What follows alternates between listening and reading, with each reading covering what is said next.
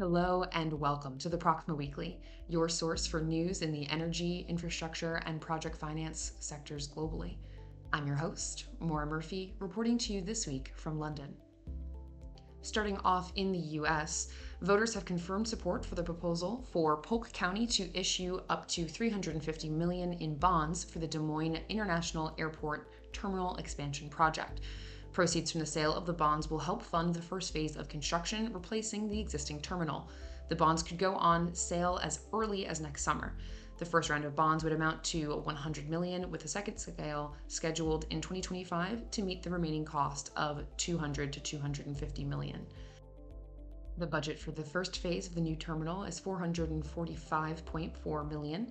It will have 17 gates plus 8 remote aircraft parking spots to accommodate rising passenger traffic, up from the current 12 gates. Construction of the terminal will begin in April of 2024. The airport considered alternative funding mechanisms, including a public-private partnership, but it would have had to give up an operating asset to pay an investor, such as a parking franchise. The use of bonds is expected to save the airport nearly $76 million. Also in the U.S. this week, ArcLight Capital Partners has completed its acquisition of indirect ownership interests in Clean Energy Systems, that's clean with a K, from Sojitz Corporation of America. The acquisition includes 100% of the preferred equity and a minority common equity ownership interest in the company. Clean owns a 620 megawatt combined cycle gas-fired power plant located in Middletown, Connecticut, providing critical capacity, energy, and ancillary services. Clean benefits from a capacity supply agreement with Connecticut Light and Power, as well as an advantage market heat rate and dual fuel capability that allows reliable dispatchable output into the New England market. Financial terms of the private transaction were not disclosed. Latham & Watkins served as legal counsel to ArcLight. Moving from the U.S. and into Latin America and the Caribbean, the Bahamas Ministry of Tourism, Investments, and Aviation has signed a management agreement for the redevelopment of the South Bimini International Airport. Bimini Airport Development Partners Limited was awarded the 30-year concession with a commitment to invest $80 million over 2 phases. The $30 million first phase comprises airside and terminal improvements, which include planning and design, initial runway improvements, temporary terminal improvements, access road modifications, and apron expansion. Equipment, maintenance, storage, cargo facilities, fixed base operator, including fuel arm and apron, and other ancillary projects. The $50 million second phase involves construction of a new airport passenger terminal and other ancillary facilities to support airport operations. Bimini Airport Development Partners Limited is a company jointly owned by Phoenix Infrastructure and Plenary Americas. Moving directly from the Caribbean and into Asia Pacific, ACCIONA Energia and local partner Freya Renewables has been awarded development rights for a 160 megawatt wind farm in the Philippines.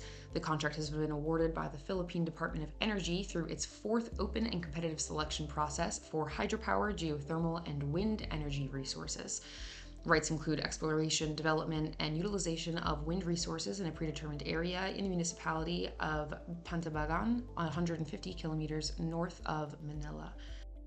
ACCIONA has a significant presence in the country, where it has been operating through its Water and Infrastructure Division since 2016 and has developed flagship projects such as the Cebu-Cordova Link Expressway, the DWTP Putanan 2 water treatment plant, and the DWTP Laguna Lake.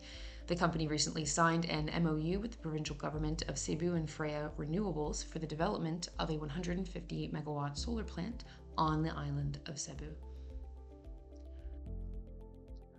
Continuing the Asia Pacific this week, ACWA Power has signed an MOU with Masdar and State Oil Company of Azerbaijan Republic to develop 500 megawatts of renewable energy projects in Nakhchivan. ACWA is currently developing a 240 megawatt wind power plant in Azerbaijan at an investment value of $286 million. It's also signed 4 implementation agreements for large-scale projects, including 1 gigawatt of onshore wind, a 1.5 gigawatt offshore wind farm, and a battery energy storage project. Masdar has been active in the country since 2020. Its 230 megawatt Garda solar plant became operational last month. The companies also signed agreements to develop onshore wind and solar projects, as well as integrated offshore wind and green hydrogen projects with a total combined capacity of 4 gigawatts in the country. Continuing on, EEW Korea Heavy Pipeline Construction has signed a preferred supply agreement with Anma Offshore Wind for the 532 megawatt offshore wind farm in South Korea. EEW KHPC plans to manufacture and supply 60 pin piles, a substructure that supports the turbine blades and tower. The project is set to be built in South Jeolla Province, next to Anma Island in the Yeongwang municipality. It will feature 38 Siemens Gamesa 14 megawatt wind turbines that will be installed on jacket foundations. COWI was recently in the detailed design contract for the project after completing the delivery of the front-end engineering design for the wind farm. Other preferred supplier agreements have been signed with HBA Future Energy for the delivery of the project's offshore substation, LS Cable and System, and the LS Marine Solution for the supply of export cables, and Taihan Cable and Solution for the supply of inter-array cables. Construction is planned to begin in H1 2024 and complete in 2028. Continuing on in Asia Pacific, APA Group has raised 1.25 billion Australian of senior unsecured debt and 500 million euro in hybrid subordinated capital securities. These issuances will further strengthen APA's balance sheet and provide a competitive cost of capital to fund growth opportunities. The issuances will, in part, replace the short-term debt facilities put in place in connection with the Alinta Energy Pilbara acquisition in August of 2023, as well as be used for general corporate purposes. Post-completion, the average cost of debt across APA's entire debt portfolio on an annualized basis will be 4.98%. More than 30 new and existing financiers enabled APA to establish this new syndicated term loan facility comprising a 7-year 750 million Australian tranche and a 10-year 500 million tranche. Both tranches have been swapped to fixed rates of 6.75% and 7.18% respectively. The 500 million euro in hybrid subordinated capital securities was also strongly supported by Eurobond investors across Europe, the UK, and Asia. The offer was competitively priced and significantly oversubscribed. Moody's and S&P are expected to treat these securities as 50% equity and 50% debt for the purposes of assigning credit ratings to APA's senior debt. Key features of the hybrid capital securities include a 60-year maturity redeemable at par from the first call date in 2029 and a face value of 500 million euro and a coupon of 7.125% per annum up to the first call date. And our last story for today is also taking place in Australia with APA Group. They have reached a final investment decision to build the Kurri Kurri Lateral Pipeline connecting the Hunter Power Project to the existing Sydney to Newcastle pipeline. APA previously executed a 30-year gas transportation and storage agreement with Snowy Hydro Limited in June of 2022. Snowy Hydro may extend the agreement for a further 10 years. Under the agreement, APA will build, own, and operate the Kurri Kurri Lateral Pipeline, a gas transmission pipeline approximately 20 kilometers in length, and a 70 TJ gas storage facility to service the Hunter Power Project. The government of New South Wales granted the pipeline license in September of this year.